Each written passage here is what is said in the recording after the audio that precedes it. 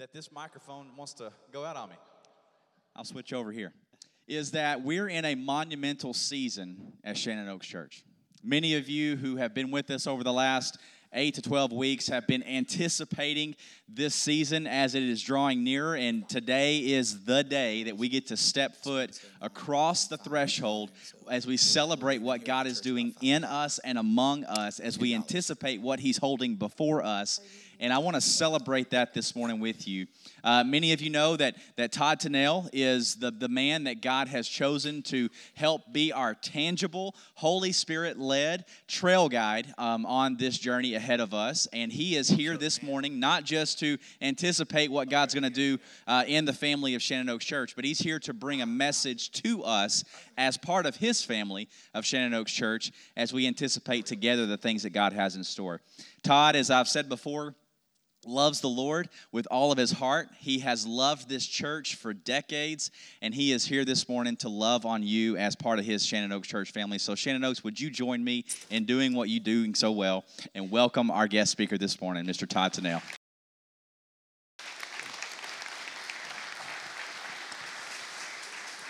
Thank you, brother. Love you. I want to know who this young man is up here. Good grief, it's time to update people. That's a lie, is what that is. That's very deceptive. But I kind of like it like that. Good morning to you. And again, thank you so much for this privilege. It's always such an honor to be here and get out of the Metroplex. Amen. And as we're driving out here, country air and the cow patty smell. Just so easy and so relaxing and so wonderful to be here with you today. It's like coming home in many, many ways, even though so many of you are new and so many of you I don't know. But if you're a part of Shannon Oaks, then I consider you family. So thank you for this opportunity. I have guests with me today. My wonderful parents are here, Gerald and Evelyn Tunnell. Would you welcome them, please? My father was a gospel preacher for several decades, and I've had two Evelyns in my life, my mother and Sister Crump. Where are you this morning, Evelyn Crump? Where is she? Is she here? There she is, right back here. Two very important Evelyns in my life, so both of those ladies are very special, and of course, Gail is here, my wife. We send greetings from our daughters. Tessa is in Memphis, and her husband, Dustin, and their precious baby Vivian send their greetings, and Morgan, our other daughter in Little Rock, and her husband Calvin send their greetings, and Tortilla, my Bassett, says hello to you as well. So that's my whole family. That's the whole shebang. Now, Tortilla's mother was Taco Bell, and her father was Habanero. Her sister was Fajita, and her brother was Nacho. So there's a reason for the names there. We love Mexican food, so it's all very important information for you today. I'm so enjoying the opportunity of working with your leaders in this work that we're doing together. Before we launch in this morning, though, I just have to say something about your praise and worship band. I like the way they play, and I'm sure they're all very talented. But I love the way they worship. Amen. So thank you. Yeah, and sometimes we old dogs, the new tricks and the contemporary style music stretches us and challenges us. But if we just put some of our past in perspective and we just listen and we just look at those lyrics and we just watch the faces of those leading us, it reminds us that it's precious and that it's worship. And so thank you for that. When we talk about next steps and we talk about processing, a church's future, that's really tough, because where do you start? Where do you, this church has been here decades, 50 years, 40 years, I'm not sure, a long time. So where do you start with next steps over and over again? Because you're always starting that process again of moving forward. And so given your context here at Shannon Oaks, your leaders want to start by listening. And I'm really impressed by that. One of the mistakes we make as leaders is we just launch. And especially if you have that personality, you just launch. And you just say, here's where we're going, and here's what God's told me, and here's the direction that we need to go, and so here's the passion of this church, and so forth. And I think that's what leaders do, and I think ultimately they're responsible for making those decisions. But I think it's also really important that in your context right now, with as many people as have come to this place in the last few years, them just saying, you know what, we just want to listen for a little bit. Just want to ask some questions. We just want to get to know some people. I'm really, really impressed by that self-control and that putting you first right now and listening to what you have to say. There's a couple of types of leadership, really. There are more than that, but two that come to mind. That prophetic kind of leadership and shepherding that says, whoa, whoa, whoa, whoa, danger. It's prophetic. It's here's what's ahead, and you don't see what's ahead of you. And as leaders, we're moving the sheep, and we're going over here, and we're going to go in this pasture. Whoa, over here, over here. It's a urgency. It's an urgent kind of leadership. And that's important. And there will be times when leaders need to have that kind of prophetic kind of, if the people have no vision, they perish. If people can't see what's in front of them, then they're careless about what's around them, and it's dangerous. So leaders have to sometimes do that. There's that other kind of leadership, like Psalm 23, that shepherding, where Jesus just quietly leads us by still waters and anoints us with oil and restores our souls, and there's eye contact with the sheep, and there's time to lie down in green pastures and just visit. And the sheep get to know the shepherd's voice, and the shepherd gets to know each of the sheep, and they come to trust. So that's kind of the leadership that I'm feeling right now from your staff and elders. They're wanting some time with you. So our two co-authoring sessions this afternoon and on August the 14th are really about an opportunity for you to talk to one another about some things and to share your thoughts. There are about 100 people signed up for today. That's really, really great. And then there's another session on August the 14th. So really, that's a good opportunity for this body. And so thank you for that. We'll be looking at 4 categories, really. We'll talk about vision a little bit. Do you consider this place a church of vision, and what might be in your heart that you think Shannon Oaks will do in this community? Another category we'll talk about a little bit is your experience here at Shannon Oaks, kind of the good, bad, and the ugly. Some of you have been here a long time. Some of you have said, hey, I've had some experiences. Don't want to go through those again. Some of you have had wonderful experiences and none of those negative experiences. And so you'll have an opportunity to answer some questions about what's your experience been like here, and what would you want the experience to be of people who come to Shannon Oaks to visit or who become members here. We'll look at another category of how well do you meet needs at Shannon Oaks. Your needs, have they been met here? What needs have been met here? What needs do you hope are being met by people who come and are here among you? What are we assuming that we're doing in the area of meeting needs? And then we'll ask some theological and some doctrinal and some religious practice kinds of questions to kind of get the lay of the land of how you deal with the Word of God and on some topics and some specifics. So I do want to tell you that it will, all of your answers, because this is really a kind of this is not so much personal as it is for the leaders to get a feel of the church. And so it will be anonymous, and I'm bringing pins that match, so that nobody says, well, Dwight was writing with a purple pen, and I want to see that paper that has purple ink on it. Everybody's going to have a black pen, and I'm going to collect all the data, and I'm going to take it home with me, and I'm going to put it in a form, and then I'm going to bring it back to your leaders, and then it is for them then to look at and pray over and let God speak to them through that data. So it's not an exhaustive sort of attempt. There are other things that will need to be done, but it is an intentional effort to gather some feedback. And then the leaders can get a glimpse of what's important here, what is valued here, what are some things people say about what makes Shannon Oaks. So again, a sort of a church context. You have a really great mission statement.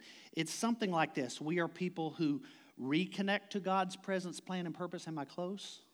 It's a really good mission statement. I really think that's awesome, and may God bless any efforts that come from your trying to make that a reality more and more. So, for the rest of our time this morning, I thought we would go back to our very earliest roots as a movement.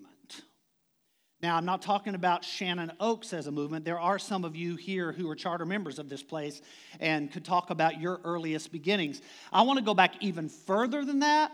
And the reason why I want to go back to our beginning as a movement is because anywhere we try to go in the future, it's really important to have in that rearview mirror a reminder and a glimpse from whence we came.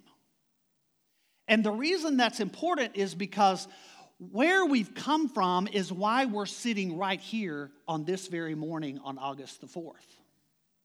And where we're going to go next August the 4th and 20 years from now on August the 4th, that rearview mirror will still need to be there to say we're there because of where we were. And it's really an important concept for any institution, any family, any sort of gathering of people who are trying to make a difference. Passion at the beginning is really the best answer to the why. When this church began, there was probably a very clear why. Why is Shannon Oaks being born? Why is it happening? What is making us need this here on I-30 in this town? The why, the passion, the drive, the vision. And so the same is true in our very earliest beginnings about 2,000 years ago. So get your Bibles out, take out your text, and if you have a phone, take that out. If you do that, if you have an iPad, take that out. But I need everybody with some sort of a text if you can get your hands on one today. And I want to tell you, the young people, they're way ahead of me with technology for sure. But I want to give them a little reminder. If they use paper today or if they use the written word, they can't do like this and make it bigger. Okay? So, you'll have to just kind of deal with what's in front of you. So I'm going to squint and use my written word this morning.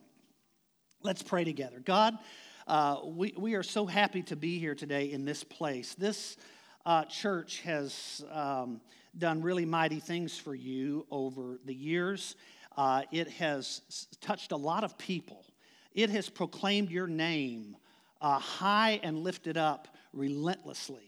And I just pray your continued blessings. God, we thank you for the church, and we thank you for the power that was in your Holy Spirit when he came on Pentecost and birthed this movement. So be with us today as we look at your word in your church. In Jesus' name, amen. I'm not talking so much about fixating on the past and trying to keep everything unchanged, because if we keep everything unchanged, that's how churches die. It's pure and simple. That's just always going to happen. Because what happens then is tradition becomes a sacred cow, and then fear sets in for anything that threatens that, and so churches die. I'm also not talking about duplicating the past, because again, we're in a different context, and the Christ of the gospel has always been relevant. He's always been current. In fact, in his day, some would even say he was very contemporary. So I'm not talking about trying to become old-fashioned and go back to duplicating something that is long gone. But there are very important fundamental truths, and I use that word confidently, truths and values and principles from the Holy Spirit, from God, through Jesus, through the apostles, and through the beginning of his church that are essential that you can't ever lose here. That's very important. And so if you launch forward without hanging on to what is essential, you can let go of what isn't, but hanging on to what is essential, it's very important for the future of this church to know what those things are. And there are many of those things. So today I'm not going to try and go through all of those things, but I'm going to bring 3 things to you that I think were really essential on Pentecost for your future and for our movement and for the kingdom of God. We're going to start in Acts chapter 2, and I'm going to set this up really quick, and I'm going to move through this, and so you're going to just need to stick with me. Let me set you up in Acts 2. Here's kind of what's happened first. Jesus died, and he told them he was coming back, and he did, amen? He came back. They didn't understand where he went. He said he was coming back. They waited, and sure enough, God kept his promises always. Now, he has told them, I am going away again. He rose, and they were with him for about 40 days, and now he says, I'm going away again. And again, they don't understand it. And the Bible says in Acts 1 that he ascended into heaven and went into the clouds, and he told them before he left, you go to Jerusalem and you wait here in the city for the power of the Holy Spirit. It's going to come on you. It's going to fill you, and you're going to be my witnesses in Jerusalem and Judea and Samaria and to the ends of the earth. So just wait right here. And up he went into the clouds of heaven, and they're all looking around, these disciples. Where'd he go? And an angel appeared to them, and an angel said, why are you looking up there? He's gone. He's gone. And he's going to come back just like that someday. And that's what I'm waiting on, amen? So they waited right there in Jerusalem because he told them to wait for the Holy Spirit to come. So this Acts chapter 2 is where we're going to start, and I'm going to summarize part, and I'm going to read part. So just go with me. Acts chapter 2, beginning in verse 1, we're going to read a little bit. When the day of Pentecost came, they were all together in one place. Suddenly a sound like the blowing of a violent wind came from heaven and filled the whole house where they were sitting. They saw what seemed to be tongues of fire that separated and came to rest on each of them. All of them were filled with the Holy Spirit and began to speak in other tongues as the Spirit enabled them. Now there were staying in Jerusalem God-fearing Jews from every nation under heaven. When they heard this sound, a crowd came together in bewilderment because each one heard their own language being spoken. Utterly amazed, they asked, aren't these who speak Galileans? Then how is it that each of us hears them in our native language? Then he lists all the countries and all the regions and all the people that were there. Skipping on down because those words I can't pronounce. We hear them declaring, says verse 11, we hear them declaring the wonders of God in our own tongues. Amazed and perplexed, they ask one another, what does this mean? Some, however, made fun of them and said, they've had too much wine. Okay?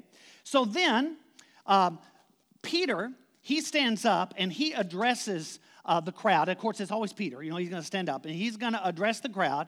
And he says, well, let me explain to you what's happened. First of all, these people are not drunk. It's 9 o'clock in the morning.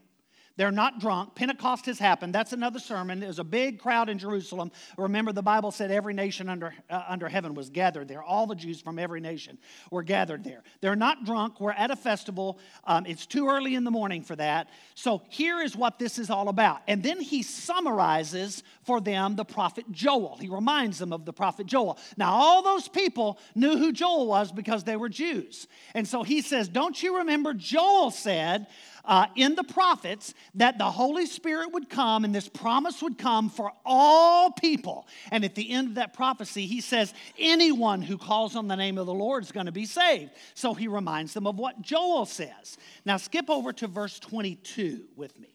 Fellow Israelites, listen to this. Jesus of Nazareth was a man accredited by God to you by miracles, wonders, and signs which God did among you through him, as you yourselves know. This man was handed over to you by God's deliberate plan and foreknowledge, and you, with the help of wicked men, put him to death by nailing him to a cross.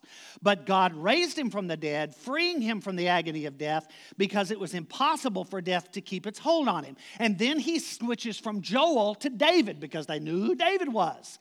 And he said, don't you remember David said he was going to be buried here, and he is buried right here, but David said there's one that's going to be buried here that's not going to stay in the ground like me. And that's who he was talking about, was the Messiah. And they're all kind of not, David, Joel, this is kind of all coming together. Go now to, let's go to about verse 36. Therefore, let all of Israel be assured of this: God has made this Jesus, whom you crucified, both Lord and Messiah.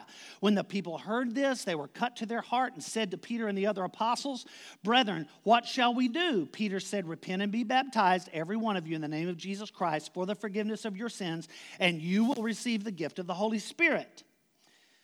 The promise is for you and your children and for all who are far off, for all whom the Lord our God will call. With many other words, he warned them, pleaded with them, save yourselves from this corrupt generation. Those who accepted his message were baptized, and about 3,000 were added to their number that day. So from this text today, what is it that we learn? And I'm going to give you 3 quick things. There is so much in this text. If you're a guest with us this morning and you're unfamiliar with church and God brought you here and you don't know much about the Bible today, you're going, there's a lot going on in what he just read. I mean, mighty rushing winds and tongues of fire and foreign languages being spoke by people and 3,000 people being baptized and all of these prophecies and all of these things going on. There's so much happening in this text. The Lord took me to this text today, so I'm wondering what it is out of Acts chapter 2 in our beginning that he is wanting us to hear. The first thing is that at Shannon Oaks and in the New Testament days 2,000 years ago, the gospel message is central. The gospel message is central. So the demonstration of the Spirit on the day of Pentecost is a fascinating and very important study. How the Holy Spirit worked, the fire, the wind, the miracles. It's awesome conversation. It's absolutely critical to the founding of the church. The Holy Spirit has certainly not gone away. The Bible says, greater is he who is in you than he who is in the world. He helped me write this lesson this week. He brought you here today. He has been present in our worship today. He is our comforter. He is our intercessor. But I must say that tongues and fire and wind were not the crux of Peter's message. The crux of Peter's message was Jesus Christ and him crucified and him resurrected. That was the crux of Peter's message. The gospel must remain central in the church. Even in this text, with all that's going on, Peter preached Jesus and him crucified. And we're so used to that, and we have been raised on that we like to go directly to the tongues, and we like to go directly to the fire, and we like to go directly to the wind. We want to go to all of those sensational things that Hollywood couldn't produce if they tried. But the central message is Jesus Christ crucified and resurrected for all people. That's the message of Pentecost. So let's go ahead and put first things first in our churches. 1 Corinthians 15, 1-4. Paul says, I'm delivering to you what is first and foremost, that Jesus Christ died and was raised on the 3rd day. That's first and foremost. There's no second place for it. There's no third place for it. And first means there's nothing more important than that. First means there's nothing you can put in front of that. Jesus Christ and him crucified is the central message of salvation for man and must stay the center of our churches. It must. It has been since Pentecost. It is at Shannon Oaks today. And in your future, as you process your future, you can't let that fall to any other position other than that of first importance. I've worked in church work my whole life, and I will say that a lack of growth, churches that have divided, the reason why needs in the community are not met and why we don't win the lost to Christ is because we have elevated conversations about other things, even good things, to the level of Christ crucified, and they do not belong there. They do not belong there. If you make end times, tongues, gifts, church organization, worship style, women's role in the church, and a myriad of other practices and traditions as important as Christ crucified, you have potentially just erected an idol. And that's wrong. Nothing is more important than Jesus crucified and resurrected. So have conversations about these things. Gather and study these issues. Find your ground on these issues. You notice I'm not telling you what I think about those things this morning. I'm leaving that to this man right here in the front row. Get together and have conversations about those things. Study those things. Find your place with those things. Do not ignore any of these issues. Leaders, decide what issues are important for your people. Find where your church takes a stand. That's part of being a leader. All of that is well and good. Learn how to dive in and form opinions. Learn how to draw conclusions. But don't for one split second think that it is as important as shaking hands and hugging one another when you're finished debating in unity over the death, burial, and resurrection of Jesus. It's very important. Very important. I've known some relationships that have been severed because of the differences that were not as important in the big picture. I've seen churches split over things that in a third world country would be considered a luxury to even be talking about. An old preacher mentor of mine, an old Irish preacher, I would call him occasionally when I was preaching, and I would say, talk to me about this issue. Talk to me about this in our churches. Talk to me about this text. Where do you think it would be wrong? Do you think this is dangerous? Where do you think our churches should go with this? What's coming over the horizon in the church these days? Let's talk about these things. And we would. And he always ended the conversation. Now, little brother, none of this is as important as Jesus resurrected from the dead. So true, and it's so important. Number 2, the gospel message is undiscriminatory. It is for all people. Look at Acts chapter 2 and verse 17. The prophecy of Joel promises to pour out his spirit on all people. Verse 21, and everyone who calls on the name of the Lord will be saved. Verse 38, repent and be baptized, every one of you. Not you and you and you, but you can't right now. You haven't met the standard. You right now, you're the wrong you're of the wrong group. You come from the wrong place. Repent and be baptized, every one of you, for the remission of your sins, and you will receive the gift of the Holy Spirit. So in this culture today, we're a fragmented society. So pick your qualifier. Age, gender, social class, race, ethnicity. Pick anything that you want to divide over, and you go to the text. And the death, burial, and resurrection of Jesus levels that playing ground flat as can be. Same for everybody. So I want you to hear that in the church's very beginning, 2,000 years ago, when there was a very important divide in society, racially, ethnically, and socially, Jesus' message came resounding out of heaven, catapulting out of heaven,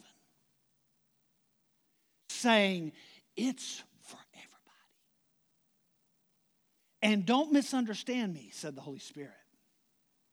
It's for the Jew, it's for the Gentile. There's no slave, there's no free, there's no Jew, there's no Greek, there's no married, there's no unmarried, there's no black, there's no white. We're all one in Christ Jesus. It's the only place you can go and find your equal. And that's in Jesus Christ, where we're all the same when we kneel at the cross. Don't lose that message in your future. Very important message. Jesus said in John 7:37, I love this. Sometime when you're studying the Holy Spirit, look at all the metaphors. Look at the fire and look at the wind and look at the water, and different things that the Holy Spirit was described as being. And in John 7:37, Jesus says in reference to this water, this spiritual water, John 7:37, let anyone, but we read that word, we just go right past it. But look at our world. These people don't count, and these people don't count, and those don't count, and those don't count. And Jesus said, let anyone who is thirsty come to me and drink. Whoever believes in me, as Scripture has said, listen to this, rivers of living water will flow from within them. This is a metaphor of the Holy Spirit again being used as water. This living, thirst-quenching, running, pouring, abundant water in everyone who wants it. Indiscriminatory.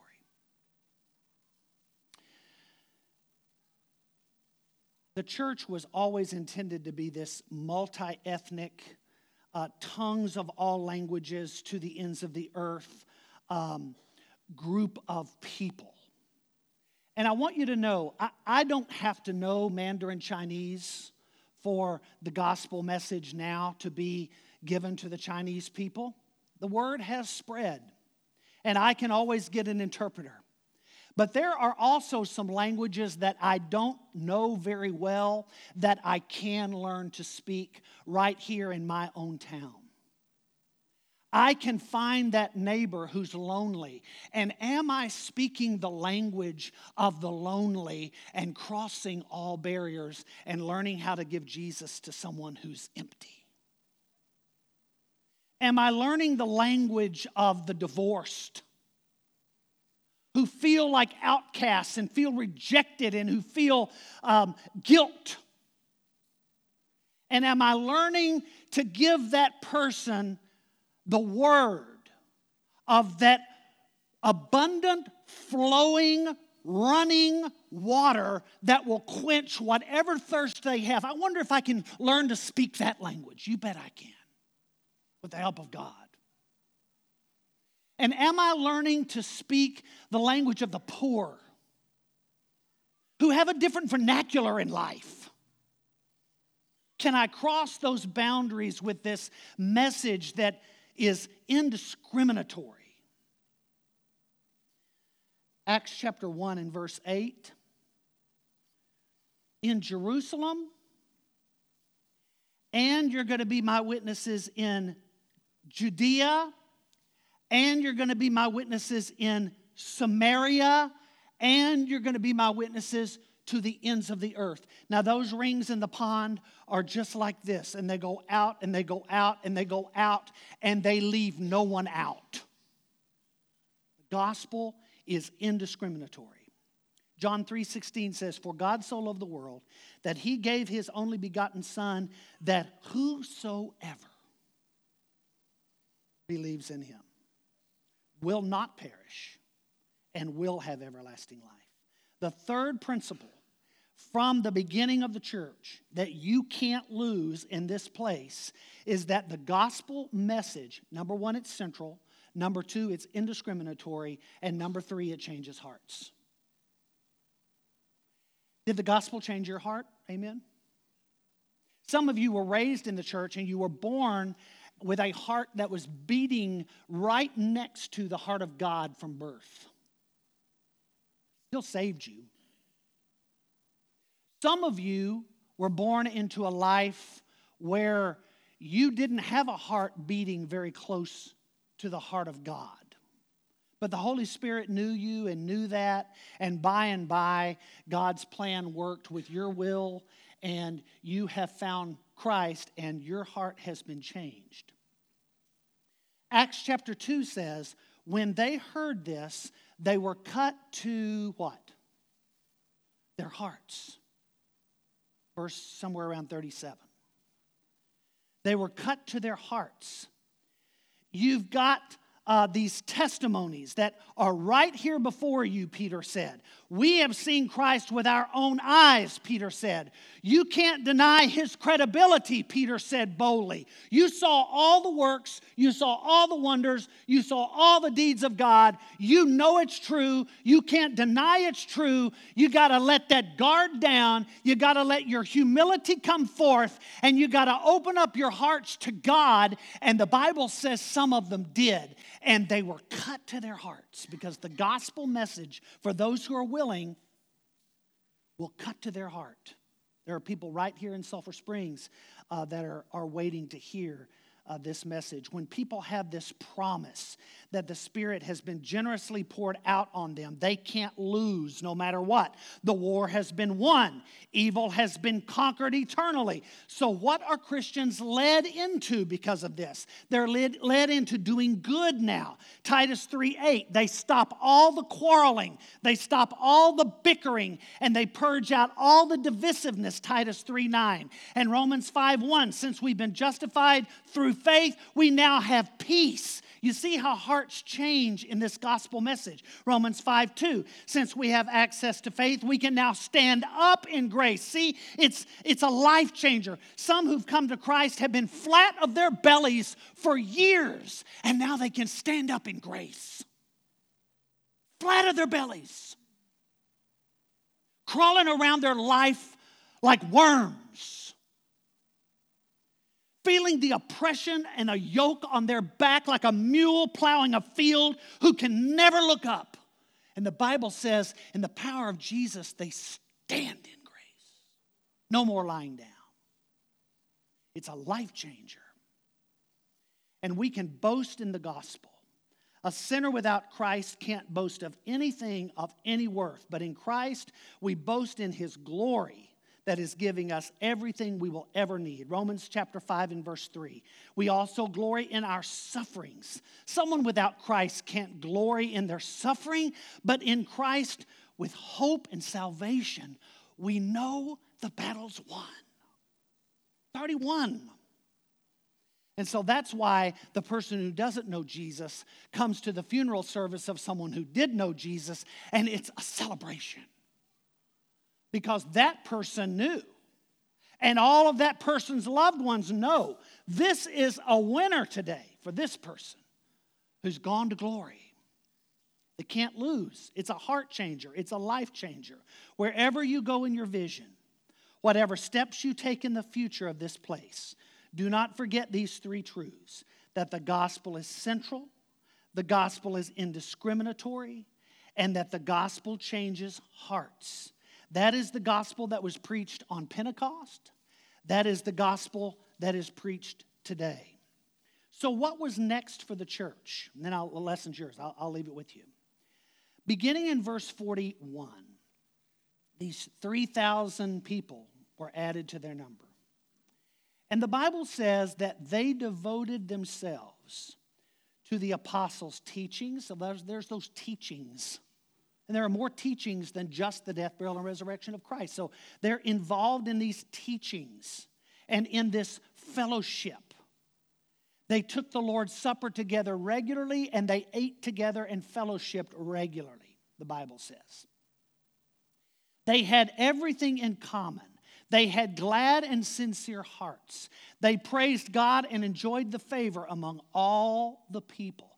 And their vision grew. And the Lord added to their number every day those who were coming in and becoming a part of this vision. I'm going to ask the praise band to come on up, if you will.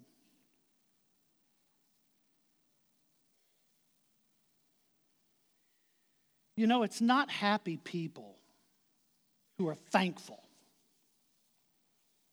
It's thankful people who are happy. It's not happy people who are thankful. It's thankful people who are happy. And aren't you thankful today that you know Jesus? And aren't you thankful today that you know His people? Amen? I mean, that's the tangible Christ for you.